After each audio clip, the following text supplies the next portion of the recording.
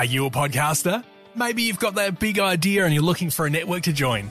The multi-award-winning Ozcast Network can get your content to eyes and ears all over the world. Join now for the first month free, and you could be featuring this sound at the beginning of your podcast. Ozcast. Simply head to ozcastnetwork.com for details.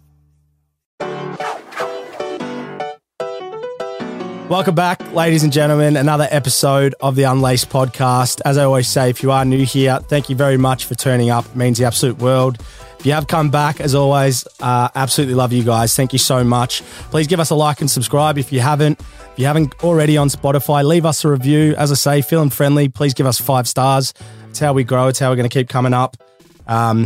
Major episode on the show today. We've had a major week of life together and probably the last 6 months together, but more importantly, his own last 6 months have been pretty massive, and that's UFC superstar Jack Jenkins, mate. Welcome to the show. Good to be here. It feels a little bit surreal after the last week we've had. It's been fucking mental. It's been fucking mental, bro. Actually, just, the last time you came on the show, it kind of blew up the internet in a way, like from a clip perspective and all that sort of stuff. And that was like, you've done interviews before, but you're actually a really good talker. Thank you. Yeah. I'm still getting fucking notifications from those people liking that clip that we did. I know. How long ago was that? It's coming up a year. It's coming up a year now. Ago. Yeah, because it was right after Contender Series, wasn't it? Correct. Yeah.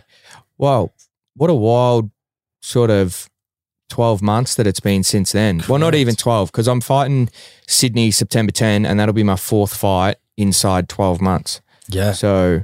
And I think I said on the podcast I want to have 3 or 4 fights inside this year. So hopefully cap it off in Sydney. But I've got a feeling, man, if we went back to that pod, and correct me if I'm wrong, Braden, but I reckon there's he told us almost everything that was going to happen. Does that ring a bell to you? 100%. I was actually thinking about this when I had this moment when Jake and I were on the golf course with the Nelk boys, specifically Salim, and I had this moment where I remembered back to the last podcast where you were like, you manifest this shit, Jack. And I'm like, no, I hate manifesting. It's a stupid word. I'm like, I don't manifest anything. And then on the podcast, I was like, no, I'm going to play golf with Salim, the Nelk boys. I'm going to fight over in America. I'm going to do this. And then all these things that I said would happen have come to fruition.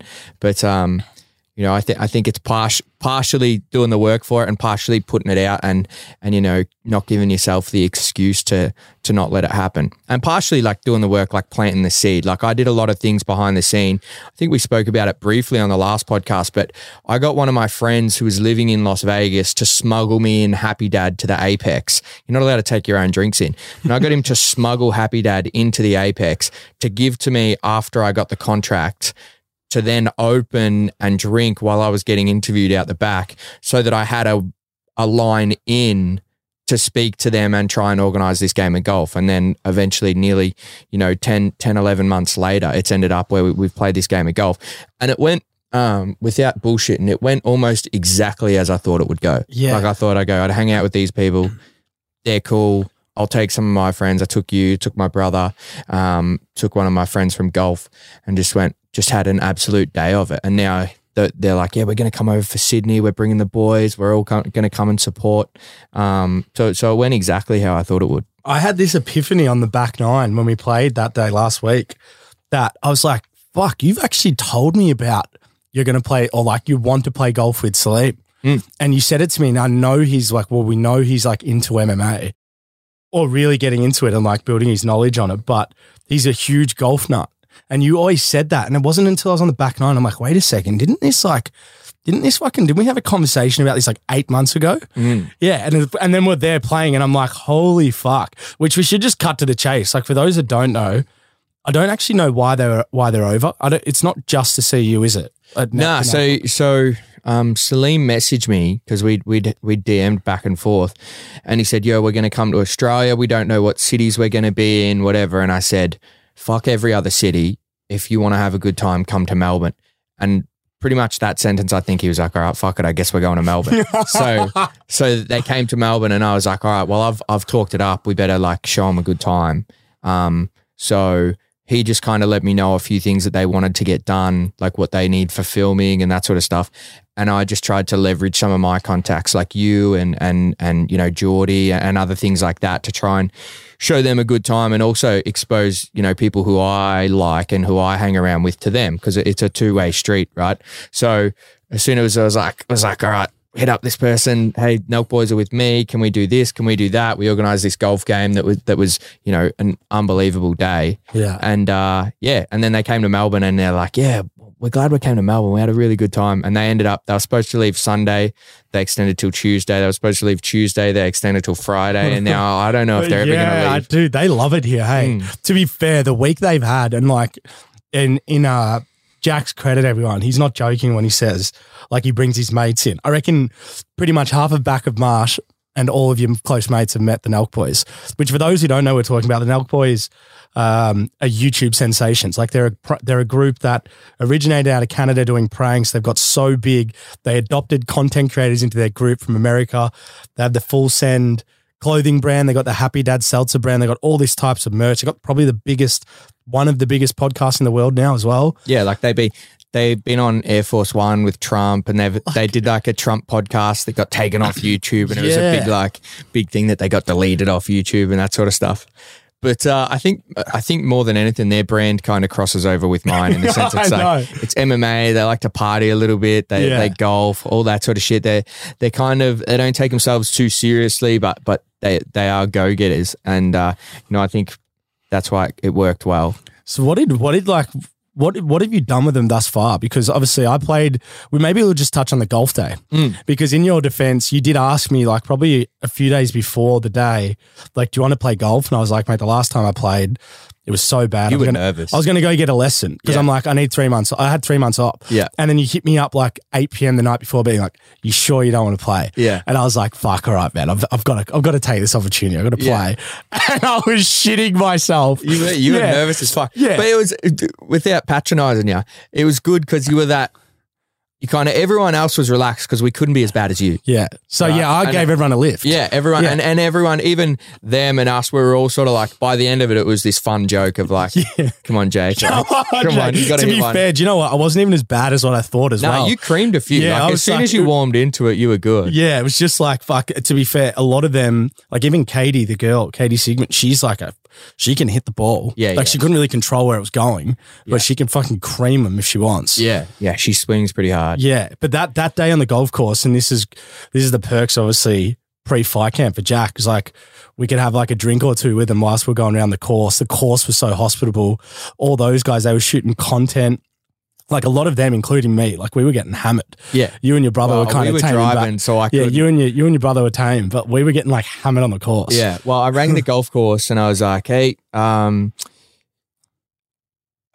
you guys have tee times available tomorrow? And the guy goes, oh, I've got a few. I said, okay, I'm bringing the Nelk Boys out, so we might need like a bit of time because they want to film some content and stuff. And he goes, bullshit. The Nelk Boys. And I'm like, yeah. He's like, who is this? And I'm like, it's Jack Jenkins. And he goes, the UFC fighter? And I'm like, yeah. He's like, bullshit. And I'm like, nah, for real. And he's like, you're bringing the Nelk Boys out to our course tomorrow? I'm like, yeah. And he's like, all right, I'll talk to the manager right now. He's like, I just took over our TikTok account. I took over our Instagram. If we can get some content, we'll sort it all out. Didn't you drop Tommy Horan as well? Yeah, and then I was like, yeah, and I was giving him the names, and I was like, we're also playing with Tom Power Horan, and Tommy just won like a heap of Oz PGA events and punched his DP World Tour card, and they were like, fuck, bullshit, Tommy as well. Like they were just, this kid was like so astounded. And then we went out and we got to the second hole and I'm in the cart with Salim and he looks at me and he goes, yo, should we get some shots? And I'm like, all right. So I messaged the guy. I'm like, hey, the boys are looking for some shots. So they came out with shots. Everyone does one. And then Salim, the guy goes, just let us know what you want for drinks. And Salim looks at him and goes, can you bring us a shot every second hole until we finish? The guy's like, well, fuck, all right. So they ended up hammered by the time. We only got like 14 holes done, I think. Yeah, we had to skip a few because we had a big long lunch and everyone was like almost had needed to have a sleep. Yeah. That was probably like we've played a lot of golf for the last few years, but I reckon that was like one of my favorite golf days of all time. It was one of the funnest days I've ever had on the course. Yeah, like such a good energy and we were all just pumping each other up. And to be fair, we played in Ambrose, like 2-team Ambrose. Yeah. And it was they had Tom Power-Horan, who's a tour player. I had Tom you Power and Katie. And then it was me, Salim, Benny, and Chaffee. Yeah. And we were even through 9 holes. So it was actually a good game. There was a bit of competitiveness. I think we only won by 1 or 2 shots. Yeah, you won by one or two shots. It was close the whole way. It was You guys, to be fair, your group, I'd like to see you guys play that round again. Yeah. That consistently. You guys were fighting for which ball to choose. Yeah. And me and Tommy's ball was 10 meters in front. You got 3 behind. I'm what the fuck's going on here? We were all playing pretty well, hey? Yeah, you had a great day. The hybrid's your best friend. I love the hybrid. Yeah. Just whip it. Yeah. But yeah, it was good. And then, obviously our friend Geordie played his 150th. Shout out. And it was just such a lucky time because Geordie and I have become quite close over the past, year or so. And, I go watch most of his games with you and Ian whenever I can. And I thought I was going to miss the 150th or whatever because I was over in the US or fight camp and I wouldn't be able to, celebrate a little bit with him. And then Geordie gets suspended. Oh, yeah. Good on him. That's right. 3 weeks. 3 weeks. Fuck, he did too. I didn't even think of that. And then it pushed it back, so I was going to be home for it. And, got to take the boys for that. And we took them into the rooms and, just trying to give them a little bit of our culture. And I'm I'm the most pro-Melbourne person you'll ever meet. Someone talks about Sydney and I'm like, fuck Sydney. Or I love Melbourne. This is that's why I'm so excited eventually to fight here because I just love this city so much.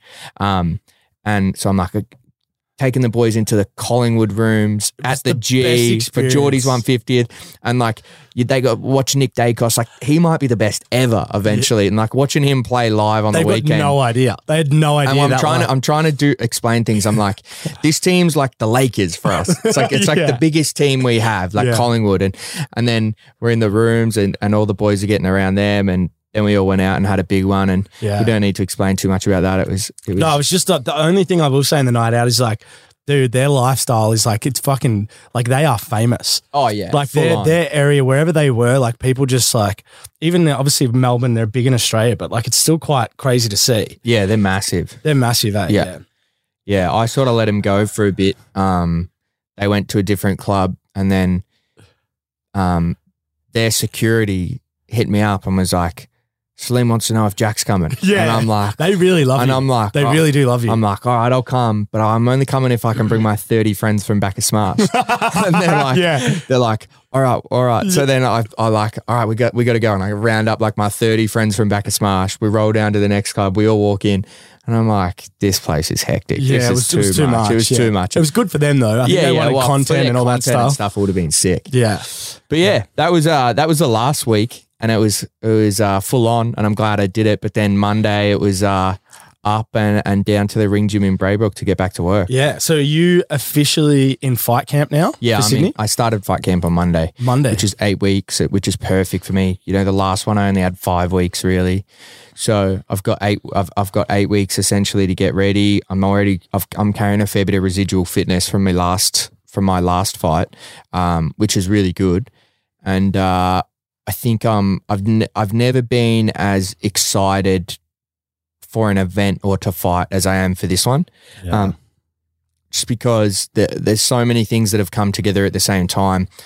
Contender Series, there's so much stress because you don't know whether you're going to get in or not, and then there's visa troubles, and then Perth was my UFC debut, so there was a bit of I don't know how this is all going to go, so I was just trying to take it all in. Then there was the one in the US. I had more visa trouble again. It was crazy, man, isn't it? Yeah, it was I remember we were having coffee, me and you and some of our other friends after we trained in the morning, and I said something along the lines of, this Friday, if the visa isn't done, we're pulling out of the fight. Yeah, it's just too late notice. It's I can't be expected to get over there and acclimatise to a guy in his hometown without enough time. And my cutoff that I'd made agreement with my coach, and I'd had a mental agreement with myself. No visa by Friday, I'm done. And then I got the call for the visa on Thursday that my appointment was on Friday. So it was like, okay, we're going. So it's like we're in. But this one, I had that time after the fight in the US. I suppose we can circle back to the fight and that sort of thing. Yeah. And I've come home I just feel like so mentally and physically like energized to go again. And I know exactly what I'm in for. It's a fight in Australia, in a city I'm comfortable with an organization that I'm comfortable with now.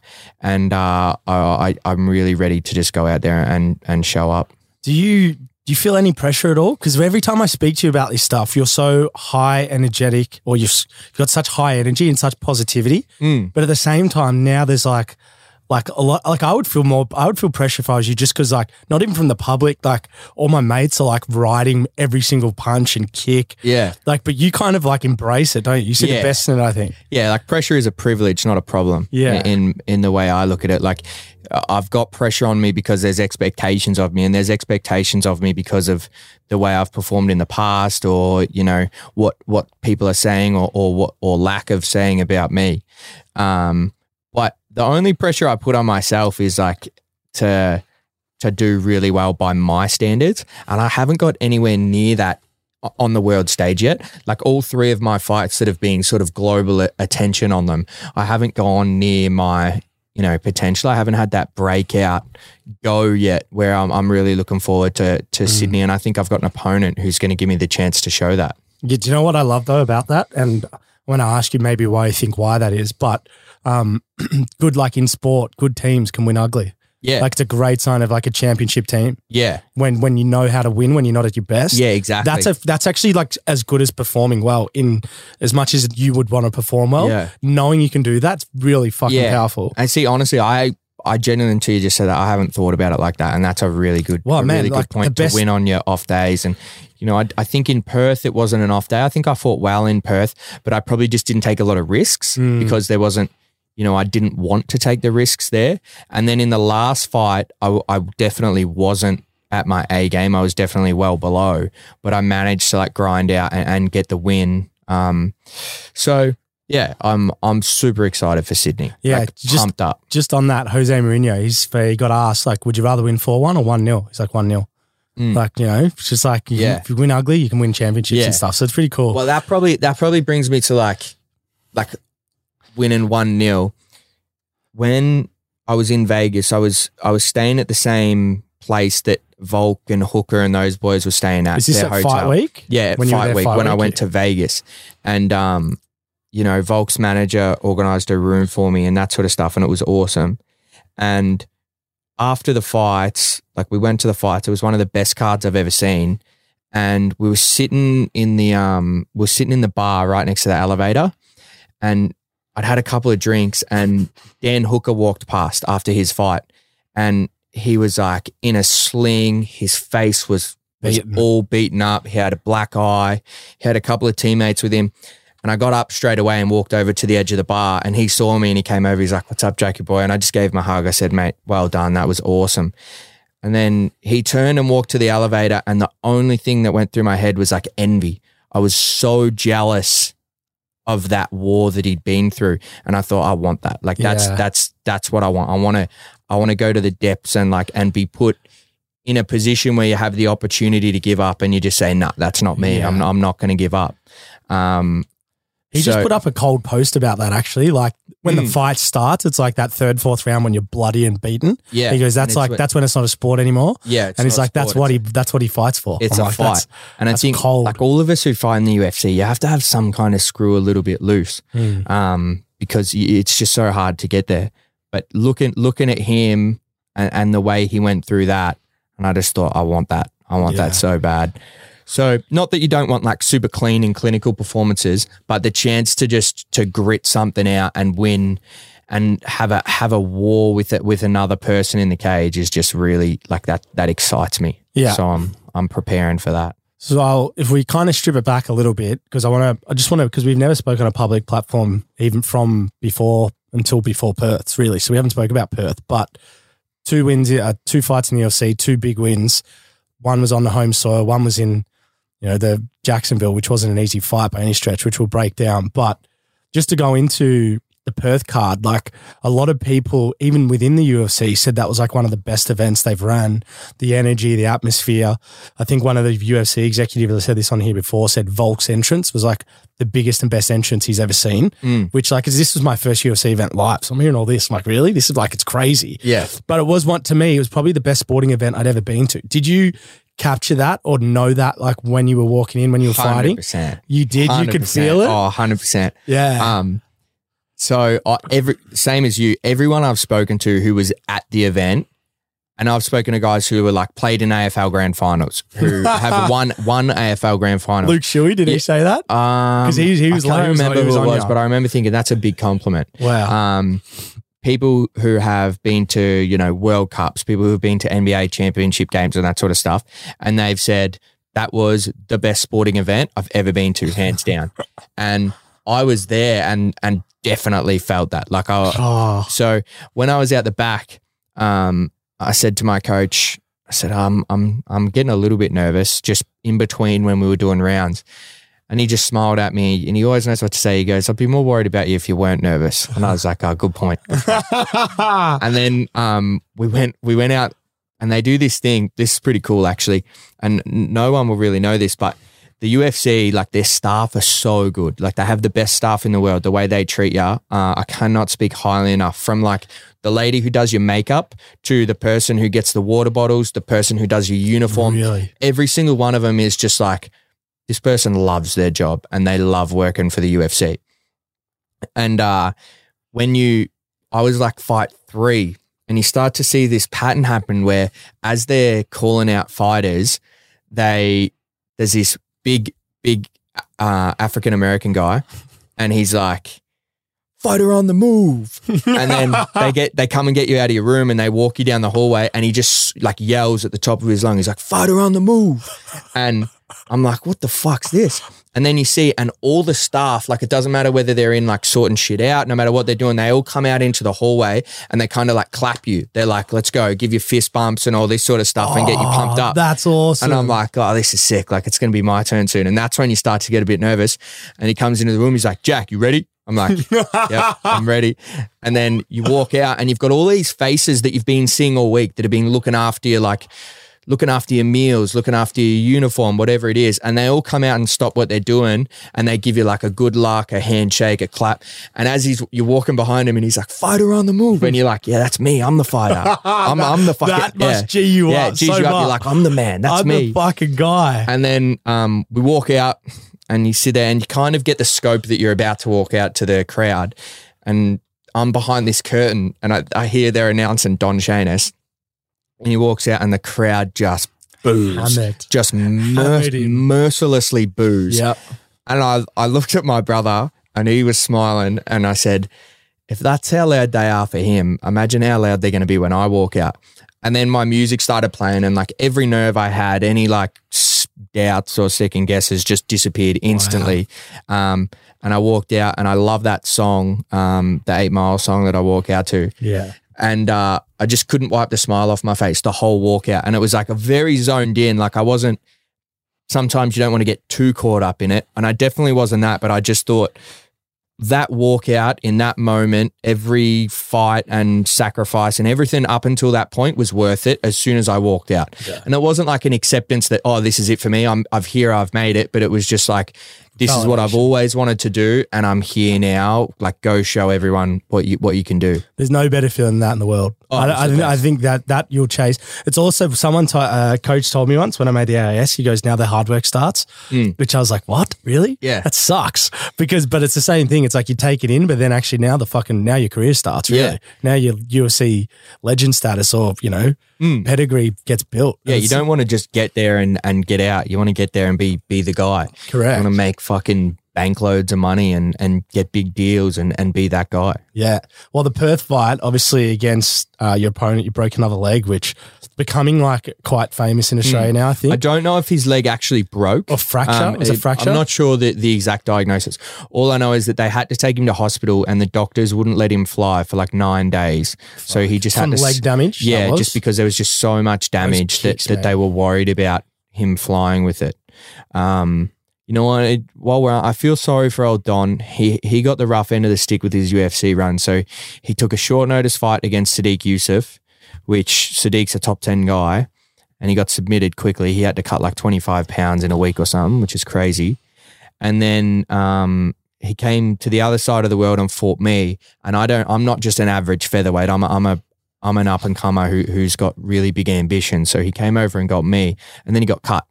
So did he get cut? Yeah, respect, man. We feel that. So I feel bad for Don. I feel like he should have got one more shot, against someone, maybe an American versus an American, where over there, give someone else a shot and go, here you go. Give him one more chance, because he had 2 tough goes at it.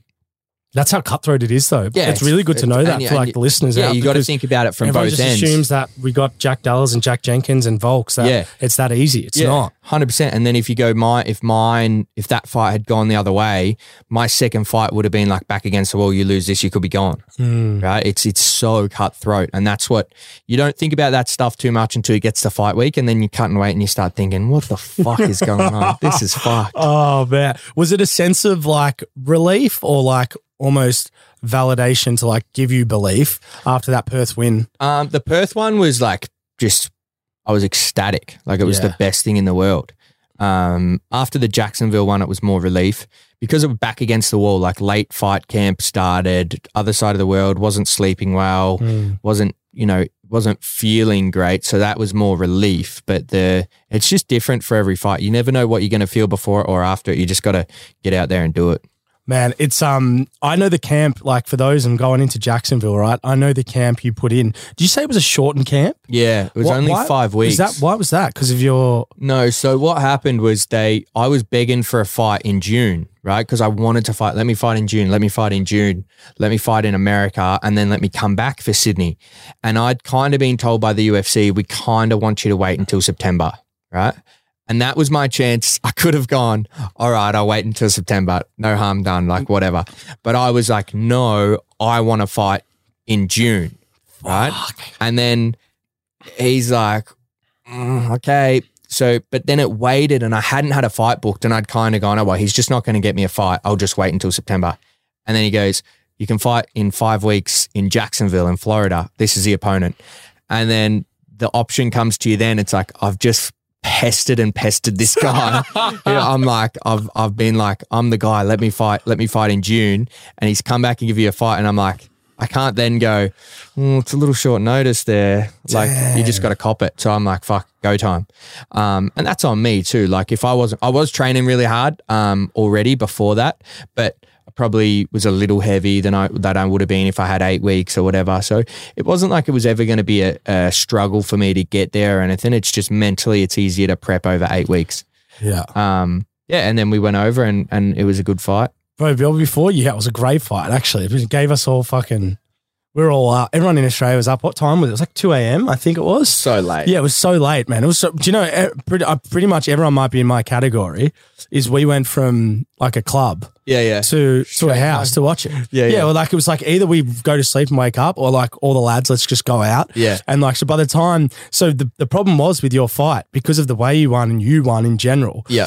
We've gone from being tired, hanging on for this fight, to having an absolute second wind that sailed us home into like the dark hours of the morning.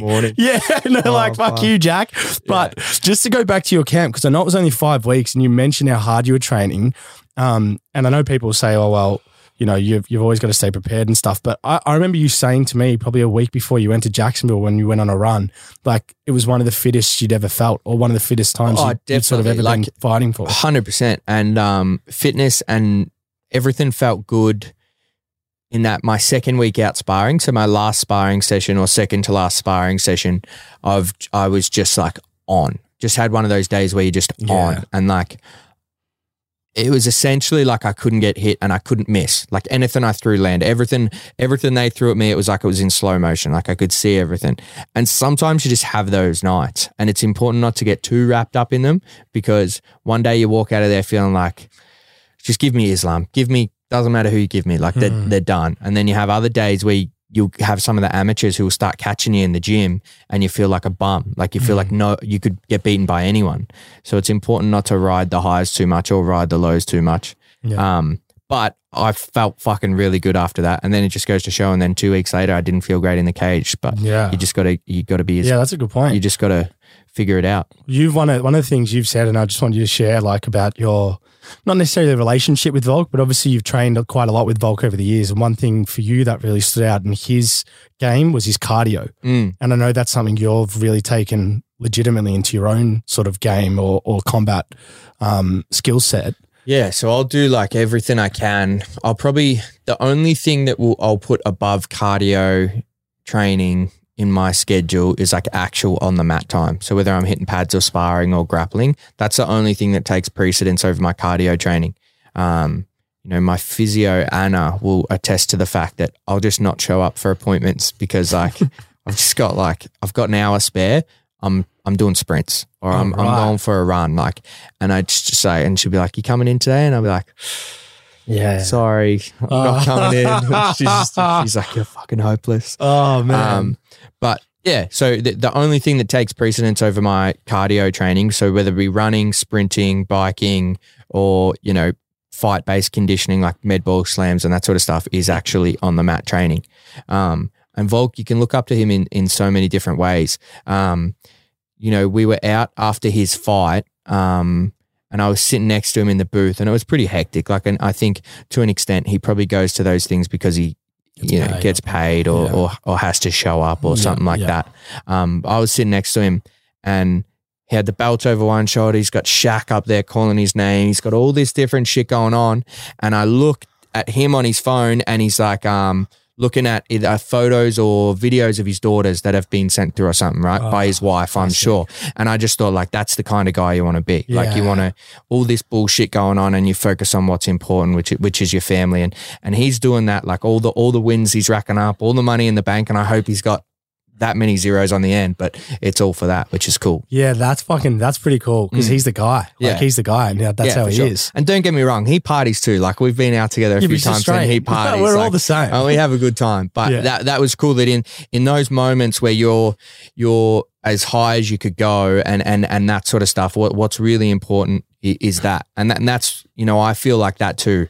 Like, when you have those really, really good moments, it's your family and, the people you grew up with, and that's super important.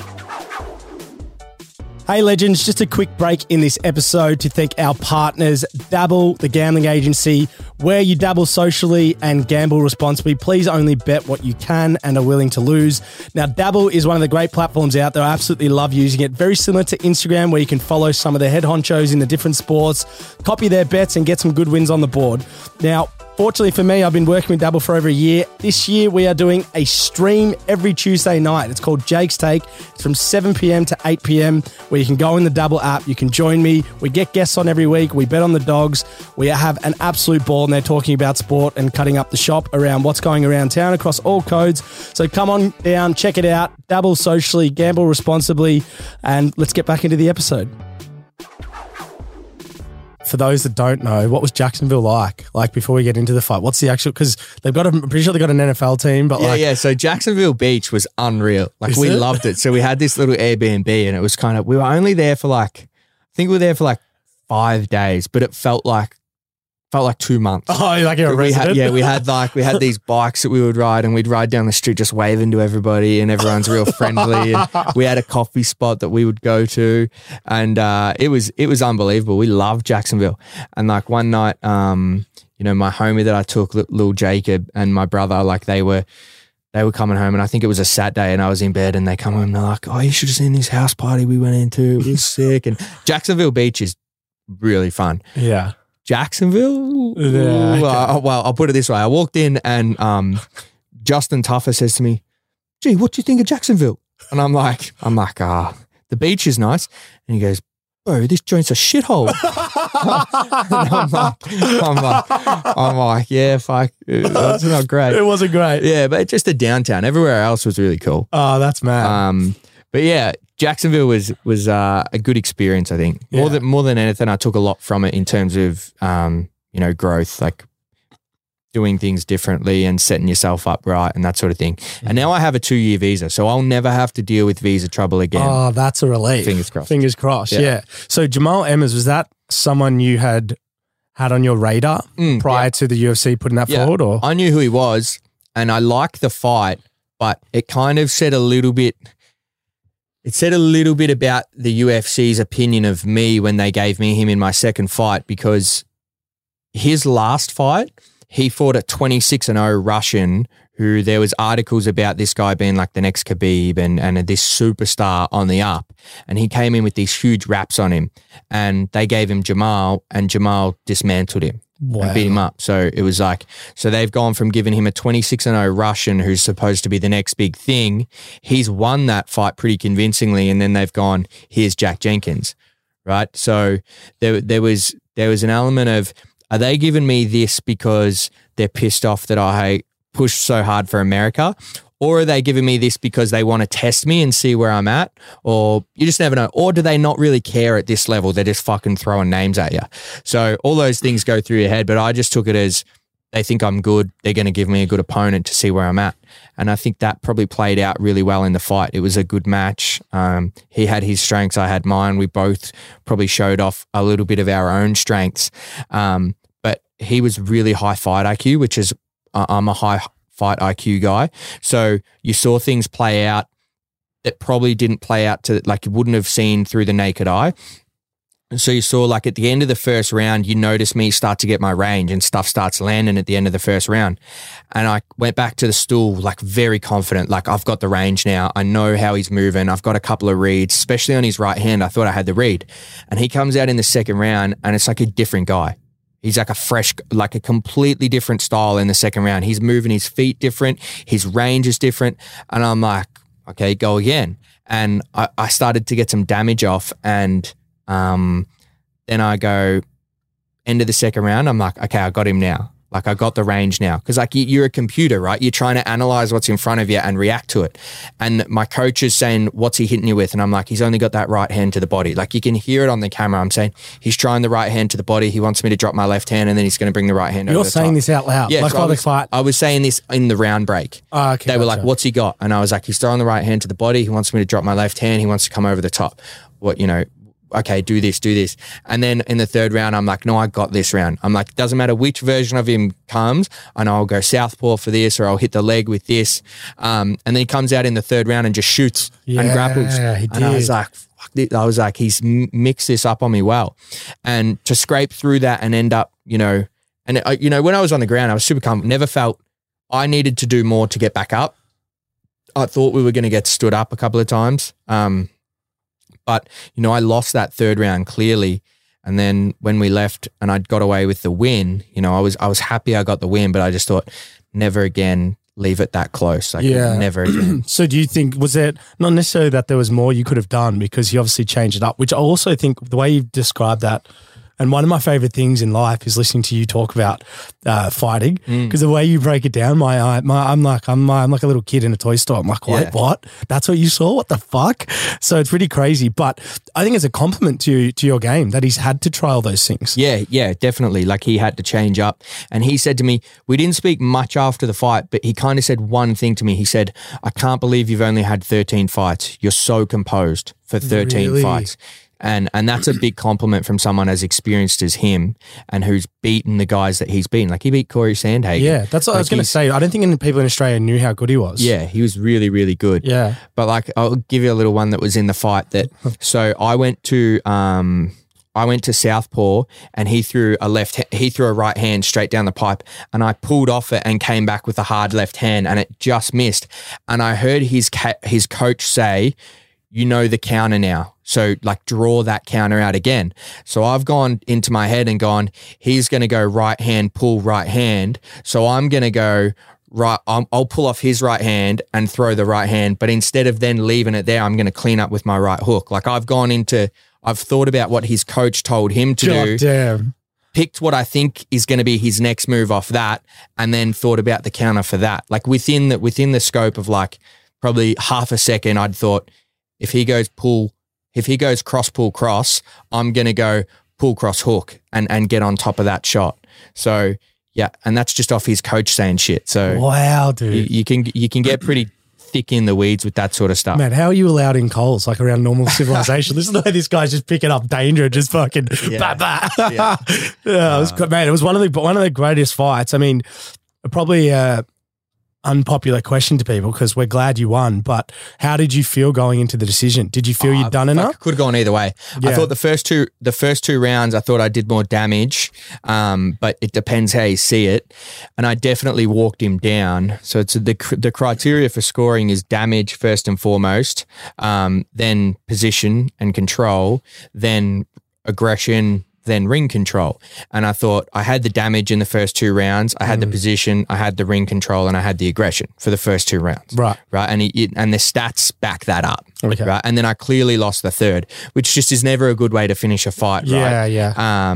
And I thought the second round was probably the swing round, which could have gone either way. And then, they read out the scorecards and I was just like, thank fuck for that. Because I would have people talk about fighter pay and that sort of stuff a little bit. I'm on a base level contract, right? So to put it in perspective, if I had lost that fight, I would have come home probably 10 grand in the red. I probably would have ended up 10 grand in debt. By the time I paid for coaches' flights, all of our food and stuff when we were over there, bits and pieces from fight camp, not working anymore and that sort of stuff. Had I lost that fight, it probably would have been 10 grand in the red. Wow. So even the commercial model stacks up with the actual octagon. Like it's a fight for everything. Oh, like 100%. You earn everything that you fucking 100%. And everyone, and this is like what, I believe in myself to this extent.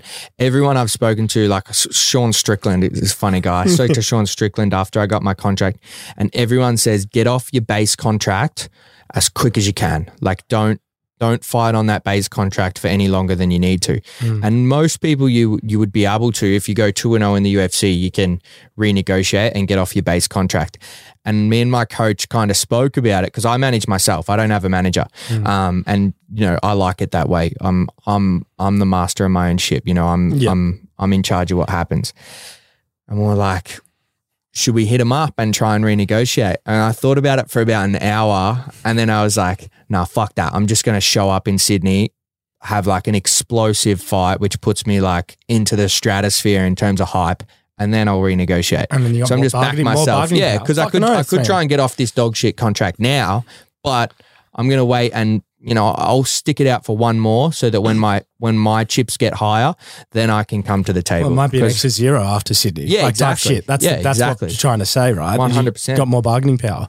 Yeah. And I've got no qualms about like I've taken no money for fucking 10 years to get here, right? So I'm not gonna throw all my chips in the first chance I get. I'm gonna go, well, no, I'll wait a little longer and cash in a different time. Yeah, that's one thing. That's what I love about you. I know I've told you, but for the listeners, is like how calculated and how strategic you are. And it actually, not just in life, but in your actual fighting as well. But when we spoke about Jamal Emmers, just to round this out, because you said after the fight to me that was probably the best fight you've ever fought, which is a bit of a unique sport in a sense because every probably fighter you're going to fight from here on out, maybe as you move up the rankings, is probably going to be a better fight in the previous one or a different challenge. Yeah.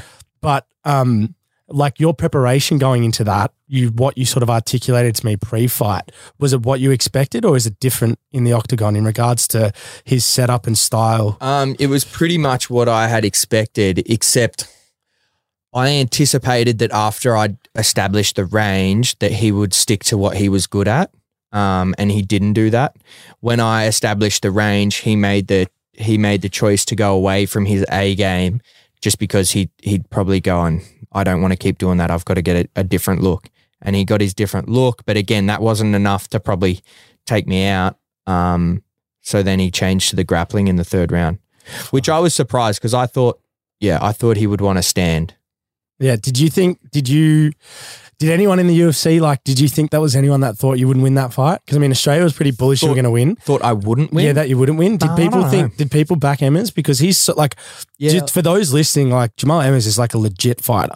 He's fucking, you said Corey Sandhagen, he's a fucking proper fighter. Yeah, and you weren't as loud going into the fight either because you had not fear, but just genuine respect for this guy. For him, he's been around, Yeah. Yeah, I think a lot of people in the game were watching that fight. Like there's a lot of people inside the UFC who had eyes on that fight. Yeah. Like when we walked into the PI, my friend who was with me couldn't believe the kind of people who were coming up to me saying, hey, I watched a fight that was really good and that sort of stuff. Real some names. Yeah. Come on, name drop, bro. Well, Cody Garbrandt. Fuck, Cody that's Garbrandt big. came straight up and he said, he was like, what's up, Jack? He was Jack like, now. he Yeah, was like, boy. first name. Yeah. I was like, what's up, Cody? No love. Nah. He was in the cage and he's fucking quick. We were watching him hit pads. Then he came over. He's like, it was a really good fight.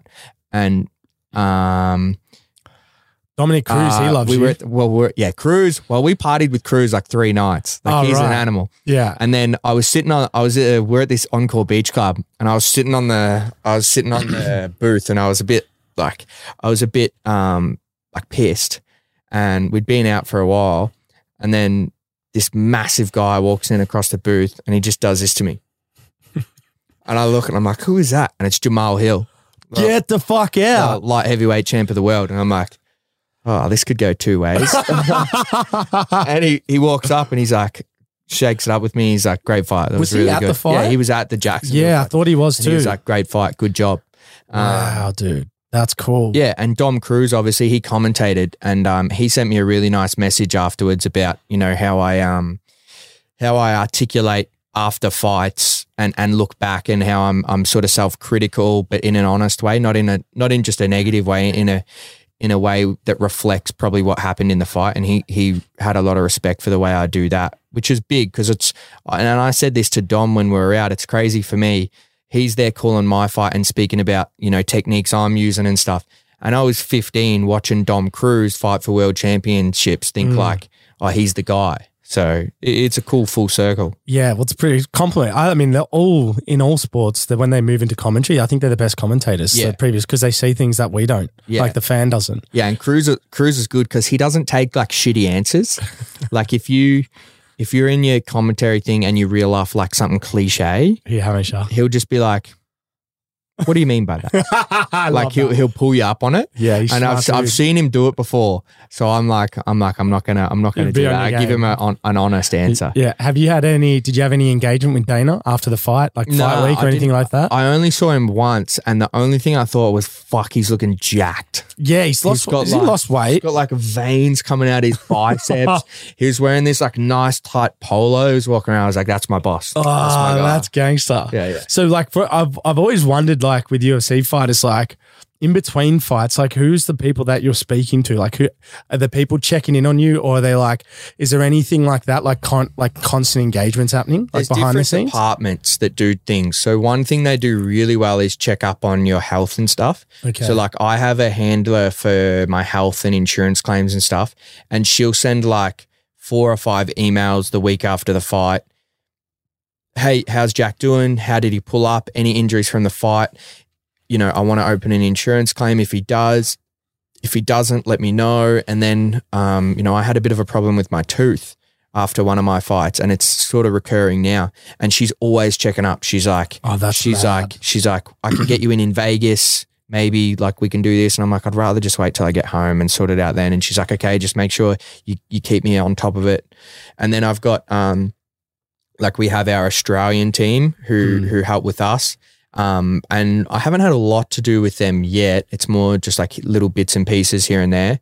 And then I got contacted by the guy who's in charge of media for like a certain section of their media stuff, and they want to do like a feature piece on me in the lead up to Sydney. Wow. So they're sending a camera crew over to follow me for like 3 days in August. Yeah, boy. And do heaps of stuff like that. So we had to have a meeting at the PI where they're like, you know, we want to focus on this part of your life, and we want to, you know, what do you want to show? And I was like, the main thing I want to show is how much I love like my hometown and Melbourne as a city. Yeah. And some other stuff. And then they were like, look, we know you really like horse racing. Like, can we put some horse racing stuff in it? And I'm like, do you want to go to track work at Flemington one morning and we'll go into the stables? I'm like, I know a few trainers and jockeys and stuff. We can go into the stables and take the cameras and watch the horses work and stuff. And they're like, yeah, 100%. That's going to be unbelievable. So we're going to go to Flemington. There was even talk about me, you know, riding a horse, doing some beach work for the That's taking the Michael. for the cameras. Could you ride a horse? Yeah, I could ride. I could ride. Yeah. Is that like I'd have from to like get- back I'd- a stage you were just riding horses, or like you just know how to? we rode horses growing up a little bit, but like you just get on a placid horse and you go out and you get reacquainted with them fairly easily, I reckon. Okay. They was talk, but I would have to get my I'd struggle. I'd have to get like my stable hands license or something to do that. So Okay. we'll put that one on the back burner next time. That's exciting, man. Well, for those that didn't really catch what you said before, after the Jacksonville fight and the win, which erupted at all of Australia at 3 a.m., you spent a bit of time over in the States. More importantly, you got time in Vegas where you got to watch a lot of the other Aussies fight and so forth. Like, what was fight week like for us that weren't there? Because apparently it's like the biggest and best week in the UFC in Vegas, right? Yeah, it was huge. And I was trying to soak it in as a fan. I was trying to just which like, is cool. I was just trying to like be there. And there's this one part where when we went in, my dad had like a man bag and they wouldn't let him take it into the venue, but I'd already gone through security, but I hadn't scanned my ticket in yet. And we had to stand there while my dad went and put his bag in a locker. And I was like waiting. And then you just hear like, Jack. And I look and then you hear like, it is him, I told you. No. And then you get like a group of people coming up for photos. And then once somebody notices you, then it's like another, and it's all UFC fans. So it's going to be like, if there's any demographic where you're going to get spotted, it's there.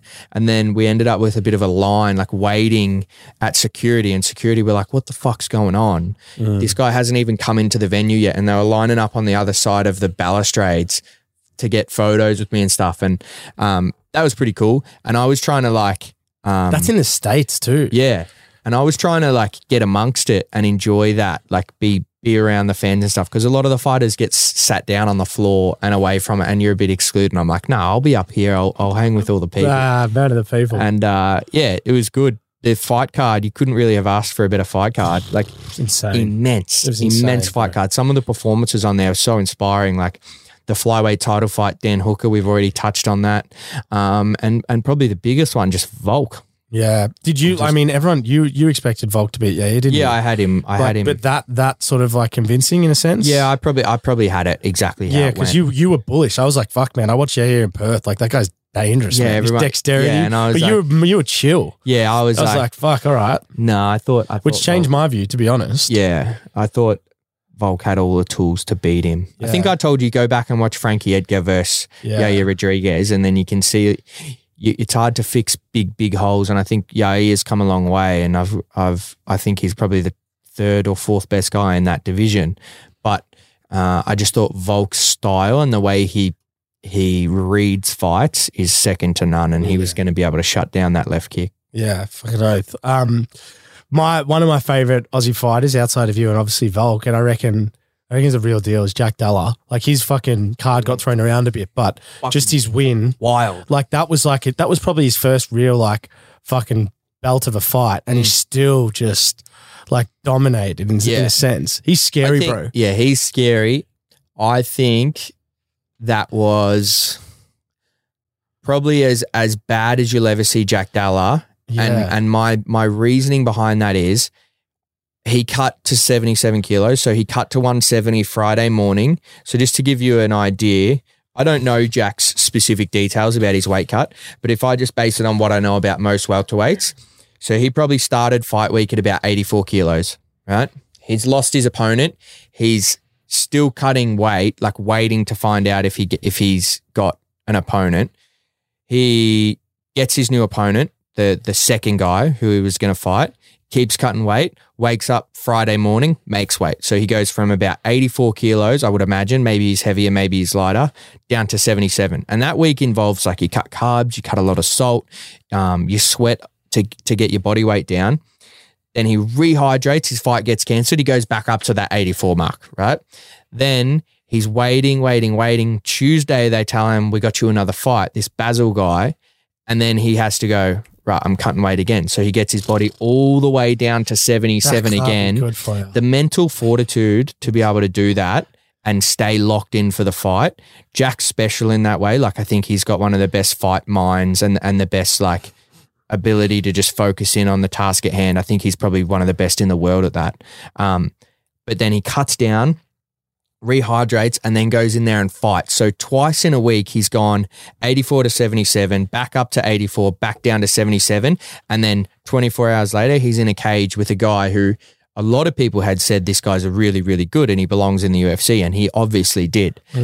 I thought you can't say it was definitely the weight cut, but the way I looked at it, what Jack's brilliant at is he gets in and he hits you with like that 3-piece and finishes to the body, and then he moves just out of the way, and then you throw your counter shot and you miss and you're off balance and you've just been hit 3 times, and then he's boom, boom, boom again. And he's done that. He's done that in every fight. And I thought that maybe he was just a fraction off and he was trying to throw the like 4th or 5th shot, and then he was getting clipped a little bit. And you know, I think he is genuine world championship material, and to go through all of that and still get the win and perform like he did speaks way more to him and how high his ceiling is, rather than some people are looking at it as a negative, like split decision to a guy who's just come in the UFC. Don't fucking look at it that way. Look at it the opposite way. Go, he did 2 weight cuts, completely new opponent, different grappler, and he still came out there and won. It's wild, bro. Yeah. It's wild. You're so right. Yeah. Was he rookie of the year last year in the UFC? I think he had 3 fights, 3 wins, something like that. If he wasn't, he should have been. Yeah, I think he was. Yeah, like he's well regarded in the UFC now as well. Do you reckon he'll fight Sydney? Yeah, is there a chance? He said he will, and like I just said, that mental fortitude, like that's a quick he'll be turnaround. back in Perth now, like grinding. Yeah, like, he's a beast. Yeah. He's a beast, man. He's. Do you know what you said's right? Because he was getting like hit with punches, but his punches when they hit, they seem like they hit different, like they're clean, like they sting, shots. Like you can feel it. Yeah, it's fucking really nice to watch. His striking's beautiful. Yeah, that's what I read. I read someone said something about who was at the fights for my fight in Jacksonville, spoke about TV doesn't do justice to my kicks, like. When you're live and you hear the thud of my kicks, it's like it's got that about it. You can hear breaks. And on TV, it probably doesn't get the full force of that. I think Jax is similar, that when he cracks people, it's just like the sound just kind of makes you go, oh, like that meat cruncher sound. Yeah, you're right. Your leg kick in Perth, you could hear it. And it was like fucking 20,000 people. Yeah. That's a good point, bro. Yeah. Fuck, man. Well, I want to just hype up like Australian MMA too, because like there's obviously so many fighters that are on the come up. Beauty is that you actually have visibility into like what's coming through the UFC, what's happening now, but also like your gym, there's so many fighters that are coming through. You've got eyes on people that aren't in the UFC that are coming up. Like we're in like a bit of a golden period, aren't we? Don't you think? 100%. Do you think it's something that's going to stay for a while because MMA is getting so big? Or is this just like we're just in a sweet spot now? Like our top end fighters are the best in the game, and then our up and coming fighters are the best young fighters as well in the game? I think it's hard to say now because everywhere's going to get better.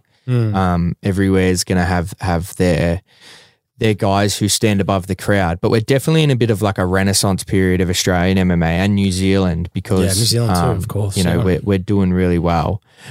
There's a heap of guys on the like regional scene now who are absolutely at UFC level, like absolutely, and who I think can do really big things. We can break it down if you want, and I can go through names. Yeah, it's hard. So I'll just start with my teammates who I'm biased about, and then we'll go into other people. So Khan Offley is a featherweight, and his record, he's 11-2. So like his record's near like right on par with mine. He's fought really good guys all the way through, and he's defending his Hex belt against a guy named Abdallah Biada. And Abdallah comes from Steve Kennedy's gym in Perth, and he's a beast. He's tall. He's got this rangy, lanky striking, super talented guy. And he's fighting Khan for the Hex belt in like 4 weeks. It's going to be a huge fight. And I think winner of that should get Contender Series or straight into the UFC, I believe. Oh, so they're on that. So that they're on track. They're right on track, both of them. That's Khan. Then Joe Luciano is a welterweight, and I think you've had a little bit to do with Joey. Apparently played soccer, someone told me. Was that when I commentated the Rogue MMA fights? Like, he used to play soccer. His name's Joe Luciano. Fucking, must be a great player. Of course he played soccer. Like, fuck. Must have been a right winger. Yeah.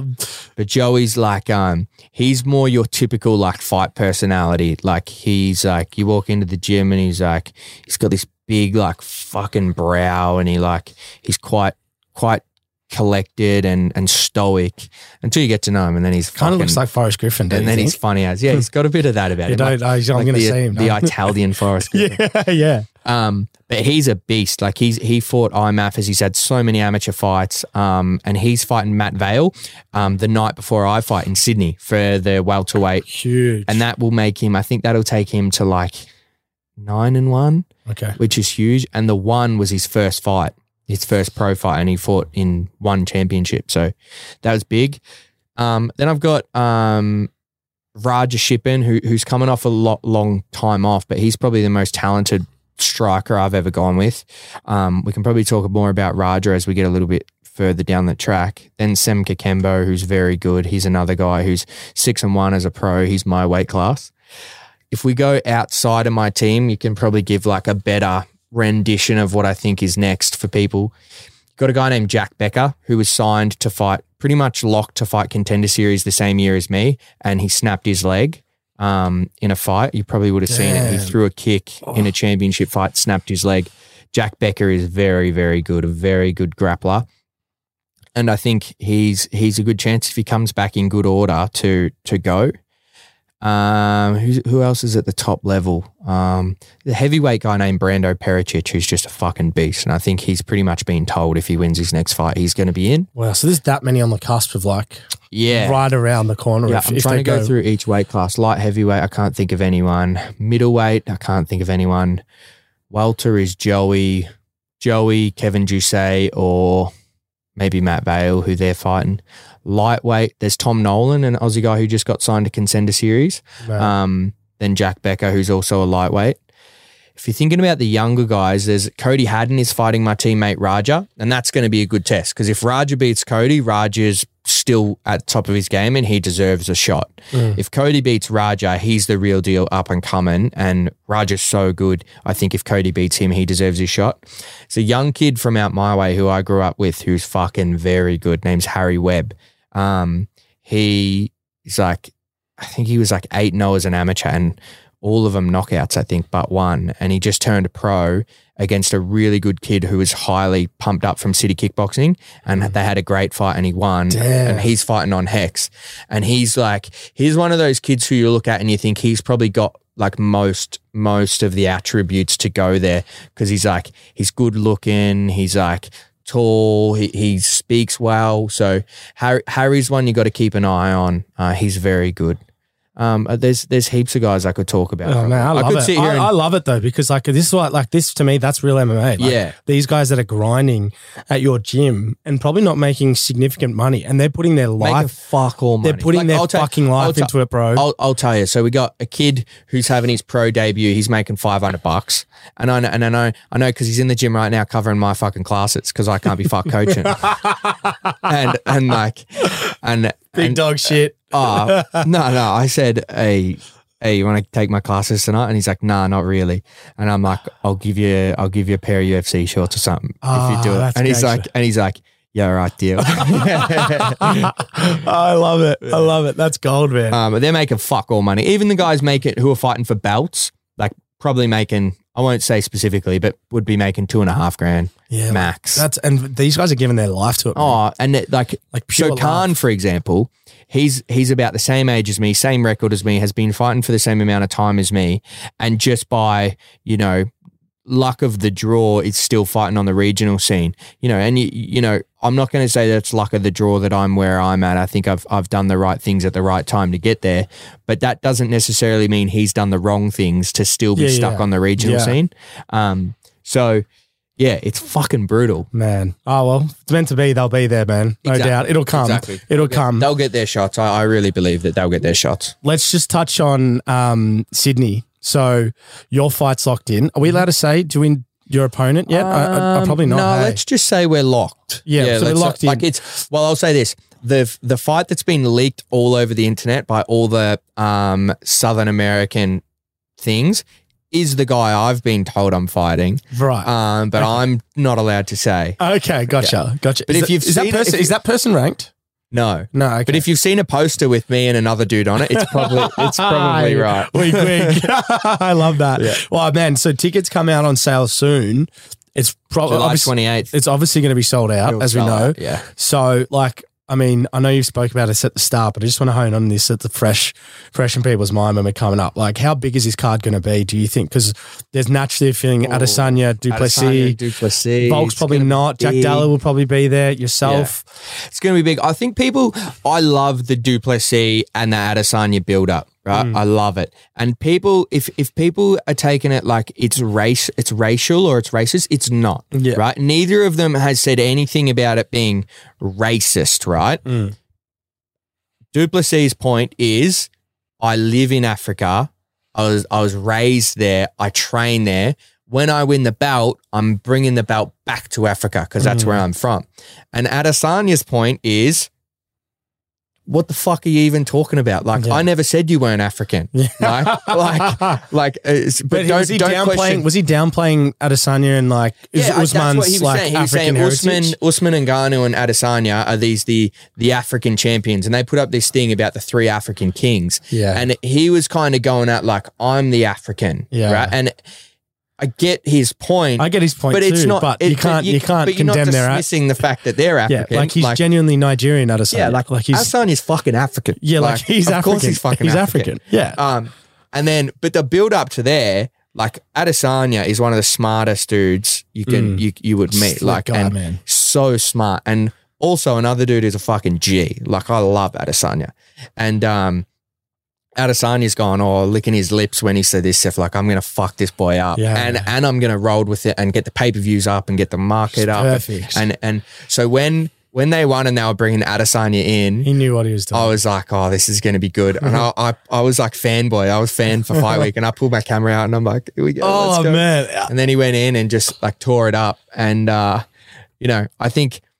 honestly believe, like, all bullshit aside, they're going to have a great fight. I think Adesanya wins, but they're going to have a great fight. And then after, it'll be all sweet. So don't buy into anybody saying like, one of them's being racist or the other one's being racist. Neither of them are fucking racist. It's more of a nationality thing. Like, they're pumping up a fight. Enjoy the pump up for the fight. Enjoy the animosity while it's there, and just fucking get pumped for a fight. Did you know what actually they're doing? They're actually putting Africa on the map even more. 100%. Like, it's not hatred. They're making Africa more famous in the comeback game. Yeah. 100%. Yeah, it's going to be And it's like, you could get one of those moments, at the end of Rocky 4 where like Ivan Drago and Rocky, they kind of come together, and Rocky's like, if I can change, you can change, we can all change. There might be a bit of that. Yeah, we'll see. Fight. Yeah, we'll see. One thing I got to give you credit for, and I think you're handling it well, but I just want to comment on it, is like, you're getting fucking noticed everywhere now. Like, it's kind of gone like, I'm going to say 0 to 100, because I think people in the MMA game knew who you were, but now like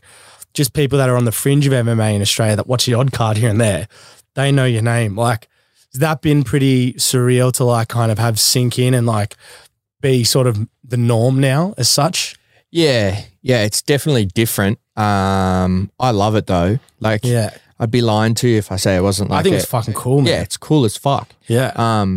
And especially when it's like, it's most of the time, the only people who want to get a photo with you are people who admire you in some way, or who like the way you go about your sport, or like the way you go about something. So every time you get asked for a photo, it's a compliment. Like, so I take it as that and try and be, as open and available to people as I possibly can.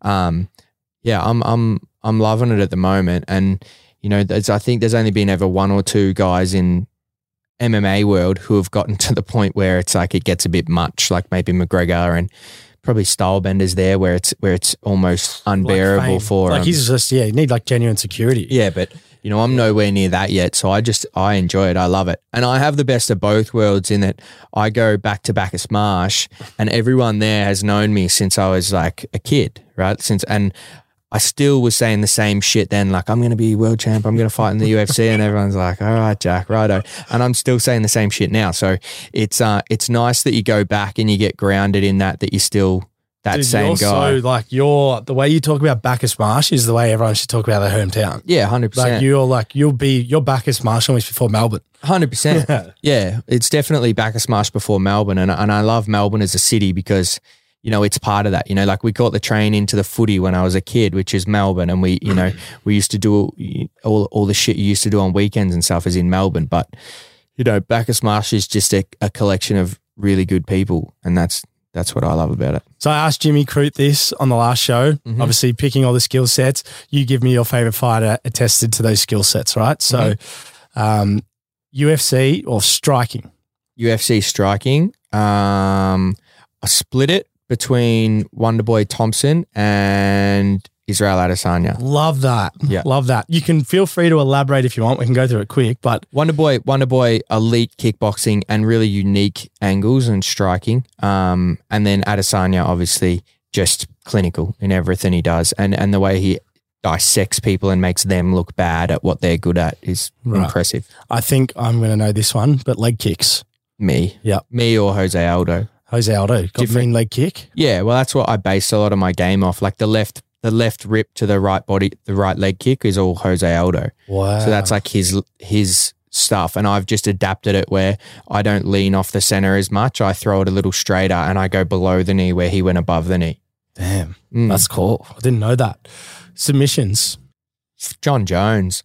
People underrated submissions. He was subbing everyone. You're not getting out of his hands. Yeah, or even legs. Neck, like, you're done. Yeah, you're like done. you could go someone more traditional like a Damian Maia or someone, but I just think to be able to do it to the elite of the elite, John Jones was the best. Great shout. Jiu-jitsu. Best pure jiu-jitsu. Which you're teaching me at the moment and I'm loving. Yeah. I'm like halfway through my white belt. Yeah, well see, I'm gonna go back on myself there. Probably Damian Maia. Damian Maia? Yeah. Pure jiu-jitsu, Damian Maia. Wow. Yeah. Okay. Wrestling.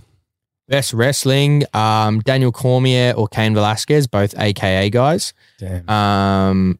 Or you could say Bo Nickel, like, wow, but mate, what is going to happen?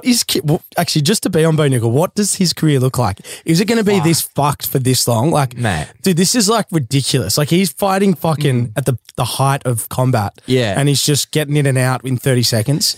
Yeah. That's not okay. Things like you would have this, right? So you've been around soccer for so long, right? Yeah. You can watch someone warming up and the way they strike the ball, the way they juggle it, like dribble and stuff, and you go, that person's really good. Like they know this game well. When I was out the back warming up and Bo Nickel was warming up and he was wrestling a little and he was hitting pads a little, I know the game fairly well. And I was looking at him and I'm going, he's a pretty special athlete. Like he's fairly special in terms of combat. Like just the way he moved on the pads, the way he was so balanced when he was throwing his shots, the way he moved, it was very much like I looked at him and thought, there's a very, very good athlete for combat. I love that. But yeah, so let's go DC, Cain Velasquez or Bo Nickel. All right. And then last one, this is a bit of more of an attitude one, or in general, take it how you want, but baddest motherfucker. Like John Jones, hard to go past. Like openly was just like doing rack and fucking hookers 2 weeks before. And winning. And then going out defending his world title. And like against the best of the best. The ultimate slap in the face. It hurts me a little bit because I would have said TJ Dillashaw because I loved TJ Dillashaw. Like I was the biggest TJ Dillashaw fan you could ever find. And his attitude was so competitive and he was so like driven, the way he used to fight, like when he got dropped by Cody and then came back and won. And then I loved that. He was a bad attitude guy. Like I loved that. But then he got popped for steroids. So it's like hard to, it's hard to respect that. And, you know, I know I'm not on anything on him as a person. Like I don't think people make mistakes. Don't throw the baby out with the bathwater, right? There's people can make mistakes and still be, you know, have value. But it's hard to think of him as the baddest motherfucker when he cheated. Like that. Of course. That's good call. All right, last one. Fans will know this. Listeners will know this. Resilience, drive, or ambition. We attest all three to successful people in sport or business, whatever it may be. You're probably going to be moving on this show a lot because we love you here. So I want you to pick the one that resonates most for the now for you. Resilience, drive, and ambition. Yeah, like what's the sort of one that you'd put at the top of the three for you? Ambition for sure. You know, I think just to get here, you know, I've already had to be fairly resilient to get to this point.